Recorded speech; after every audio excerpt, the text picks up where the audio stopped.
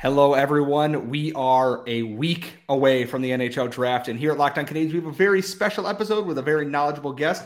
Yes, we're still debating Shane Wright versus Juraj Slafkovsky. We're going to talk first-round value picks, second-round value picks, and who could be boom or bust for the Montreal Canadiens. For Locked On Canadiens, your daily podcast on the Montreal Canadiens. Part of the Locked On Podcast Network, your team every day.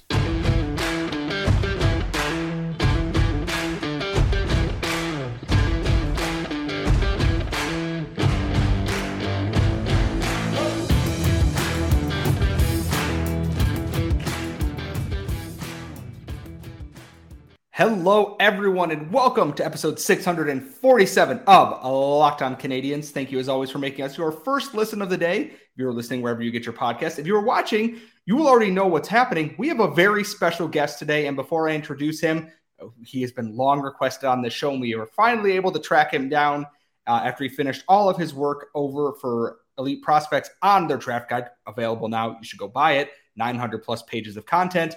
I am joined by the active stick, Laura Saba. And Laura, I don't mean to cut off your intro. We have so much to get through, and I will allow you to ask the first question when we get there. But first, I have to introduce our guest. He is a former coworker of mine at Habs Eyes on the Prize, and he currently works for Elite Prospects. He is David St. Louis at David ST_Louis on Twitter. I got it right. I believe I pronounced everything correctly until I am told otherwise. David, thank you so much for joining us today. You have been one of our most sought after guests, and we are so very excited to have you here. Yeah, it's a real pleasure. I'm really happy to be here. I don't do a lot of podcasts, but I think it's going to be really interesting. Well, Laura, as we continue the discourse, as we are calling it right now, do you want to ask David our first question here in that we continue the Wright Slafkovsky debate? So the floor is yours, because if I go on about this, I'm going to get banned from Twitter, YouTube, and wherever else we host this podcast at this point. Yeah, please don't get fired. I don't want to do this podcast with anyone else. David, first of all, thank you so much. You are one of the most requested guests. We're not lying about that part. Like, so many people have wanted you on. And here's the thing. I'm sick of it. Scott is sick of it. And then yesterday, while we're recording this yesterday, Bob McKenzie came out with his list, and on the top, he had Slafkovsky, he said, by a hair. And we just texted each other and we said, oh no, because this is just going to reignite the debate. How sick are you of this conversation? Wright versus Slafkovsky? Yeah, I'm a bit sick, honestly. The Twitter is just this debate. Like, every time I go on, I want to respond to everyone, but I just stopped doing that because I've said my piece. For me, it's really Shane Wright. But yeah, so Bob McKenzie's ranking came out, and it's, of course, now Slafkovsky. So the debate is really, it came back again. So now, really, at EP Ringside, what we see of them both is that Shane Wright, he wasn't necessarily the best player this season. Like, I get that Juraj Slafkovsky had his bigger moments. He was better on the World Championship stage. He was better at the Olympics. But Shane Wright, I think in 5 years, is going to be the better player. And it's really what matters. I was reading about McKenzie's article, and really they talk about Shane Wright's performance this season. He wasn't as hard on the puck. He didn't have the same passion for scoring that they said, but to me that matters a bit. But I like to project more than this, so I'm interested in what happens in 5 years. And I think when we look at the full picture, Shane Wright has a better chance of becoming the better player. I think he will fit in more formations too. He's going to be able to play center next to all sorts of winger, while Slafkovsky will have to have the right teammates alongside him to really perform in the NHL. And what I really enjoy players who have great off-puck games, who know how to position themselves offensively, who find space and connect plays and are able to support teammates very well. And I think Shane Wright does this better than Slafkovsky. Slafkovsky has the handling skills, the physical skills, he has the net run game, and those are greater than Shane Wright. But Shane Wright also has a better playmaking game, and he has a better defensive game in terms of projection. Sure, the effort wasn't always there when he was F3 on the back check sometimes. We saw many clips of that on Twitter.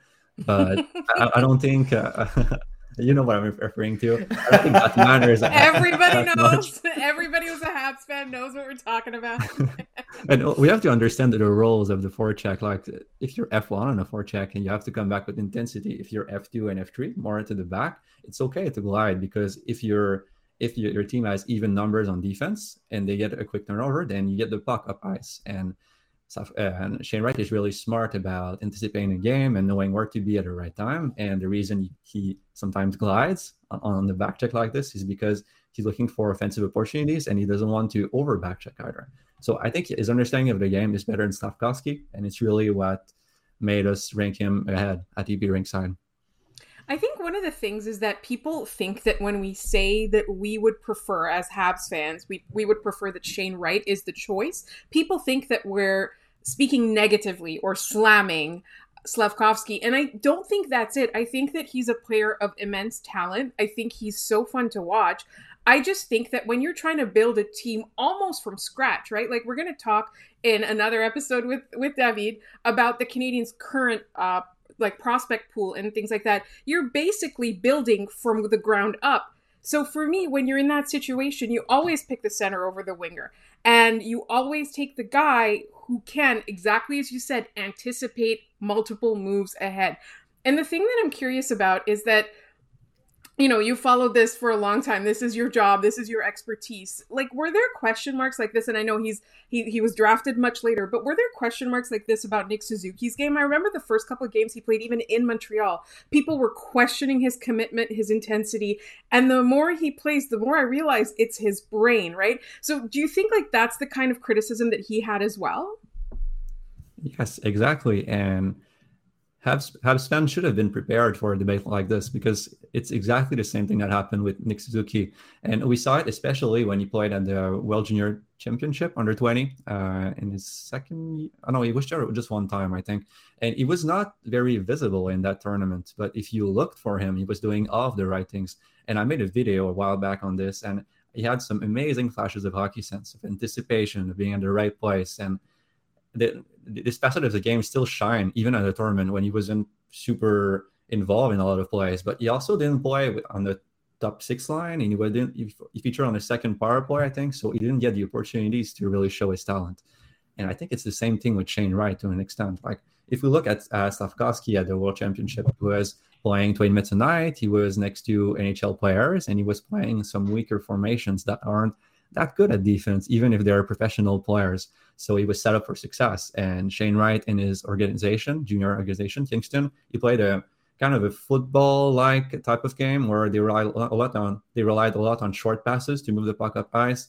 And I think he wasn't, not that he wasn't allowed to show his talent, but Shane Wright is someone who likes to play according to the system, and he likes the details of the game. He's the captain, he leads by example, so he's going to fit into the system and apply it like to its details. And that's how he plays the game. So he's not flashy. Sometimes if you think he lacks space, it's just because he positions himself at the right place. And it was the same debate with Nick Suzuki. And I remember typing on Twitter, responding to a lot of people about Nick Suzuki, saying the same exact things. They're a bit different players in some respects, but the base of their game, it's really the same. So if you doubted Nick Suzuki before, you shouldn't doubt Shane Wright for the same reasons, because they're not the same player, but they can follow the same development path. Context matters a lot when it comes to this. As to kind of put a bow on the segment here, is that people talk about Slafkovsky's, world championships where he played Italy, France, and Kazakhstan. All due respect to those countries, and they are professional players in various leagues. It's Italy, France, and Kazakhstan. Kazakhstan being the top out of there, and them managing to come within 4 or 5 goals of teams at world championships is considered a success. But we're going to push that to the side here, because if we do any more Wright Slafkovsky debating, my head is going to explode on this podcast, and nobody wants to clean that up. We're going to shift focus here to the end of round 1 and the beginning of round 2, where the Montreal Canadiens have a pair of picks. We're going to ask David for some of his sleepers or favorites there. But first, today's episode is brought to you by betonline.net, and they're your number one source for all your sports betting needs and info. Get all the latest developments on things like NBA free agency, the upcoming NHL draft, Major League Baseball is in full swing, and you can also get things like MMA, boxing, and golf, all your favorite sports, all your news, all your information, all your new lines, all in one place. So head to betonline.net or use your mobile device to learn more about the trends and the action. Bet online, where the game starts. And before we jump right into our next segment here with David, we have to remind you that Locked On Canadiens, we are your first listener of the day, but please keep your eyes peeled next week when we get into full draft coverage. We're going to have reactions to the picks. There's going to be the live show. There's going to be so much. So subscribe to Locked On Canadiens. Stay tuned here on YouTube and check out Locked On NHL. We're going to have you covered on everything. We're going to jump into it, though, because we have so many more questions, and I'm going to jump right into it.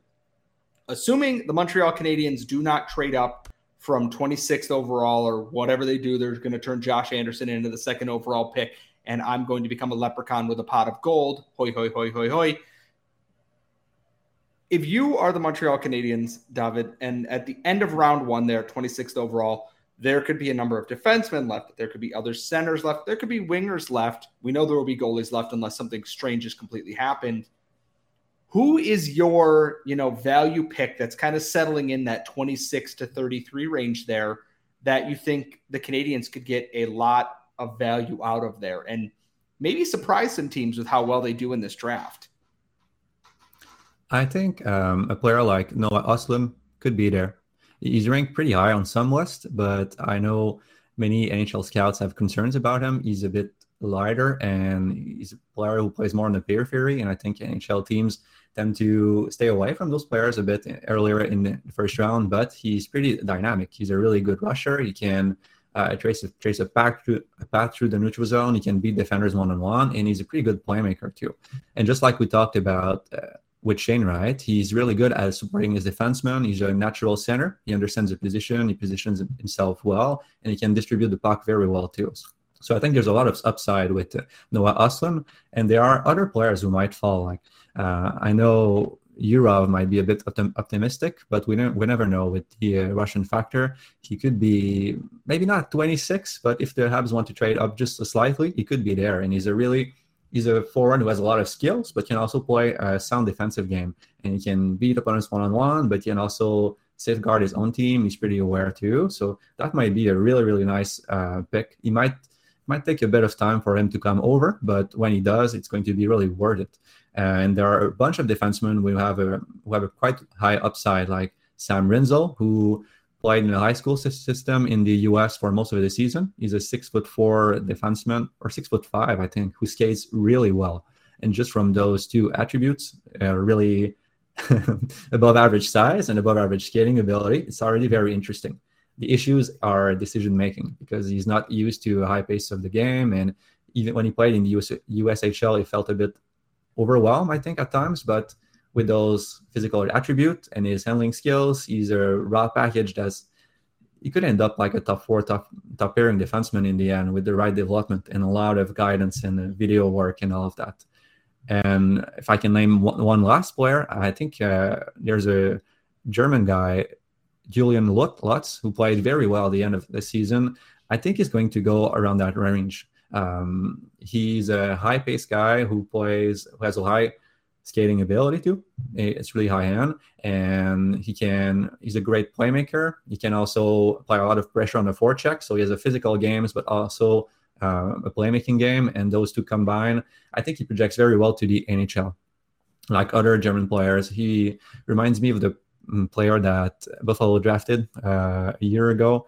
I forgot his name, but he was another German forward who supported the play well. He had playmaking skills and a lot of pressure games. So those are some names, I think. Paterka to me. Yeah, thank you. I don't know. I know, because I had to watch him play the Rocket throughout the playoffs, and I'm like, this kid's a nightmare. It's a similar type of game. Yeah, and the thing about the end of the first round is, if you're the Canadiens, and Laura and I did an episode on this, if you're picking Shane Wright, the world is kind of your oyster at the end of round one. If you want to get another center like an Owen Beck, who may not have the highest ceiling, but the floor is there, you can do that. If you pick Slavkovsky, you're kind of shoehorning yourself into, well, we have to get a center because the Canadiens, need that. They are lacking down the middle as it stands right now. Nick Suzuki's great. Christian Dvorak is fine for what he is, but Jake Evans and Ryan Poehling are what they are. They're missing that next step there, and Shane Wright allows them the flexibility, and I think that's so important. We had this debate in the Eyes on the Prize Slack last night. It's like, okay, do they take a defenseman, someone like an Owen Pickering who was available in the mock draft? Do you take an Owen Beck? Do you take like a Jagger Firkus who could be there at the end of round one? We're going to talk risks in our last segment here, but I feel like the flexibility there, it makes 26 a lot less scary, assuming they pick Shane Wright. If they pick Slafkovsky, every team knows they're going to be picking a center and is going to offer them every crappy trade package in the world to try and move up. And that scares me a little bit. If they do end up having to pick a center, though, besides, some of the names you mentioned, is there anyone else that really sticks out as like, hey, if you need a center, should be that guy? If you didn't pick Shane Wright, this is the closest you're going to get to that at 26th overall. Yes, and you named him. It's really Owen Beck for me. He's Shane Wright light. They have the same kind of play style, honestly. If they do end up going with Slafkovsky and they get Slafkovsky and Beck, I think it's a pretty great draft anyway, because Beck might not have the same upside, but I don't think his production really reflected how good he is actually on the ice. Like, he's super mature player already in the OHL this season. His defensive game is really advanced. He's super aware. He understands his assignment, and he can switch rapidly from one assignment to the next. And he has some playmaking flashes too. Like he had some. It's against production, it wasn't super good, but he at times managed to really beat defenders one-on-one and manipulate them. So he would deceive them and make them move one way, and he would move the other way, or create a passing lane to a teammate. And he had some great flashes that suggest a lot higher upside than his point total might suggest, but it's really his pressure game, his physical skills, and his ability in transition to just distribute the puck to teammates. He's really sound the defensive player, and has a really mature game that projects very well to the NHL. He could play in the NHL in like 2 years in a third line role, maybe second line role. The issue is really is ceiling, right? You said it. And there's Noah Ostlund that I really talked about. I think he's another good target at center, because I think he's going to remain a center. Really, his game fits more in the middle of the ice than the wing. And there's Nathan Gaucher too, who I think he's more of a winger than a center, but he played center this season, and he also has a defensive game and the physical skills and the net front game. So they have other options. It's just that there won't be a first line upside kind of guy later in the first round. It feels like it's not the end of the world. Like Laura and I both said, if they pick Slafkovsky, we're trusting their judgment on what else they're going to do. We both feel we value that flexibility, that if they take him first overall, they can do so much more with this draft, because they're that team that comes in like in the NFL draft when it says team needs and it just says everything. Like outside of like maybe wingers, I think they're pretty well covered on stuff. So we're going to transition a little bit further from there. We're going to go from all these guys are underrated and could be a steal to player haters ball here in a second. So we're going to talk some of the people that are high risk, could be high reward, or could, blow up in your face. And that's all coming up next. All right. We are back with David St. Louis of EP Ringside Elite Prospects, one of the scouts, one of our most requested guests. And as I mentioned at the end of last segment, the people want to know, if you are Kent Hughes and Jeff Gordon and you are approaching 26th overall and there's names on the board that you look at, who are some of those names that stick out that you go, this could be the biggest steal of the draft, or they could be playing in the Czech Extraliga within 3 years of being drafted because it didn't work out.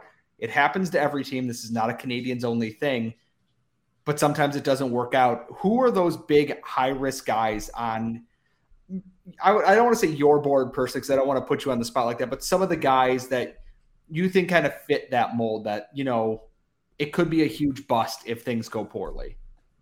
Yeah, it sounds like you're talking about Philip Michar, who I'm not sure is going to be a Canadian pick. If I look at their history, at the same time, they just changed management, so maybe. But he's really a high risk, high upside kind of guy. He's really fast. He's another transition player who can beat defenders one-on-one in the neutral zone, and he's another playmaker too. The issue is that he doesn't have a physical game. Like, it's very hard for him to stay anywhere inside on the ice in between the dots, because he gets moved super easily by defenders, especially in front of the net. The way he approaches the game instead is that he times himself inside pockets of space. So he avoids getting checked because he arrives in an area at the same time as the puck. So he's really smart, but you can't only rely on that unless it's super advanced, like a Cole Caulfield who does that super, super well, like at an elite level. That you can survive, but Philippe Mechard is going to need to develop his strength, but also his physical skills and his ability to bounce off of opponents. So he's a bet you take on skating and agility and one-on-one ability, and also an off-puck game that's really developed. By off-puck, I mean the timing that I just talked about. But yeah, he could be playing in the Extraliga in a few years. That seems likely too. I just want all fans of the Extraliga, if you're angry at what Scott and David said, please direct your anger to Scott and David and leave me out of it. Also, if I love the Czech Extraliga because Jaromír Jágr is still playing there. Tomas Plekanec is part of that. I will accept free jerseys and swag in terms for saying nice things about. Look, I am shameless. Everyone here knows that. I am a sucker for free things. So I wear at least a size 52 in jerseys. And back to the point that we were making here in a second. The draft is all about risk, right? If you don't take risks, you miss out on on landing the big fish. You know, we've seen teams take a reach. Cale Makar was considered a reach at the time. And guess what? He turned out to be probably the best player and one of the best players in that draft class when a lot of people thought it was a reach. A lot of people thought, Jesse Puljujarvi sliding down was a bad thing, and maybe not. It's if you don't take risks, you don't get the chance at that. But at the same time, if you're the Canadiens, how much risk do you want to take when you have so much in this draft tied up for a rebuild? You have 14 picks. Admittedly, they'll probably trade some of those. But do you just go for this guy projects as middle six, this guy projects as middle six, this guy's going to be a bottom pairing defenseman with a lower floor that they're guaranteed to make? Or if you're Jeff Gorton, do you step in and kind of go, and Kent Hughes to that regard and go, we're going to swing for the fences and we're going to go for it. Like I wrote Philippe Mechard's profile for Eyes on the Prize today. I wrote Seamus Casey's profile earlier this week. And they're guys that I look at this and go, if it pays off, it's great. And I know I've talked to you about Seamus Casey and Philippe Mechard in the Slack channel a little bit. Do you think the risk is worth it, even if they fall somewhere between what their ceiling is and what their floor was? Or is there would you err on the side of this guy is, a guaranteed bet at this, but that ceiling is not as high?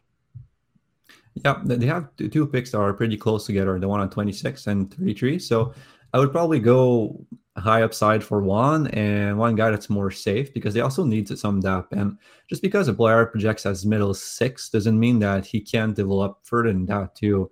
Like a player like Nathan Gaucher, who, he might be a third liner, but he also has passing ability and playmaking skills too that could develop even further and push him toward the top of your lineup. So yes, they are high upside, high risk guys, but you can't really discard the other safer picks because they don't have upside. Because if you develop them right, I think they could have just as much upside as someone like Philippe Mechard. But there are some pretty fun picks that you could make in this range. Like Jaeger Firkus, I'm pretty sure is going to be available at 26. He's like 149 pounds, I think, right now, 5'9". So he really needs to bulk up. That's really, really small. But he's one of the better shooters in the draft. Actually, we ranked him as the best shooters in the draft. Should be the best shooter in the draft. He's very good at leveraging his small weight to launch pucks toward the net. So he has really the technique down. And I think with more weight and a little bit more speed, he could really explode and become a top line forward, even because he has not just the shot, but the playmaking skills and the one-on-one ability and the elusiveness to an extent. Like his skating is not amazing, but it projects as slightly above average. And with his hockey sense, he could play even as a slightly above average skater and someone who's on the lighter side for an NHL player. And there are other picks that you can make, Russians like Gleb Trikozov, that I don't like as much as Draft Twitter in general, but he has a high level of skill in his hands and in his feet. He's not he's a playmaker first and foremost, but he can score too, and he's a bit physical too. He has a gritty side to his game too, and he makes some amazing passes through defensive layers, like through 3 or 4, even 4 defenders sometimes. Other times his decisions aren't as great, so we have some hockey sense concerns sometimes, but he flashes like he's a really intelligent player other games. So high risk, because if he doesn't end up playing in a top six role, he probably won't be playing in NHL. And there's another one, last one, Viktor Nyuchev, who are a bit similar. He has a lot of skill, like handling, and his playmaking is really deceptive. But again, is he going to come over soon with the Russian factor? So these are the names you could really bet on around this range. And we have so much more with David going into tomorrow's episode. We're going to cut this one off here because we have so much more to talk about in our next one. We're going to talk the current Canadiens prospect pool, how that impacts their draft, and so much other stuff. And if you want to follow David, he's on Twitter at David_St. Louis. You can find his work over at EP Ringside.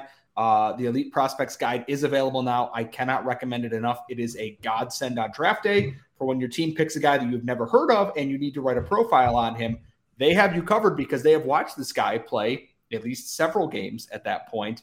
As always, you can follow us on Twitter at LO_Canadiens. You can follow Laura at The Active Stick, myself at Scott Matla. Subscribe on YouTube. We're closing in on 1,300 subscribers, and that's going to go up. You're not going to want to miss all of our draft coverage coming up, and we will see you all next time.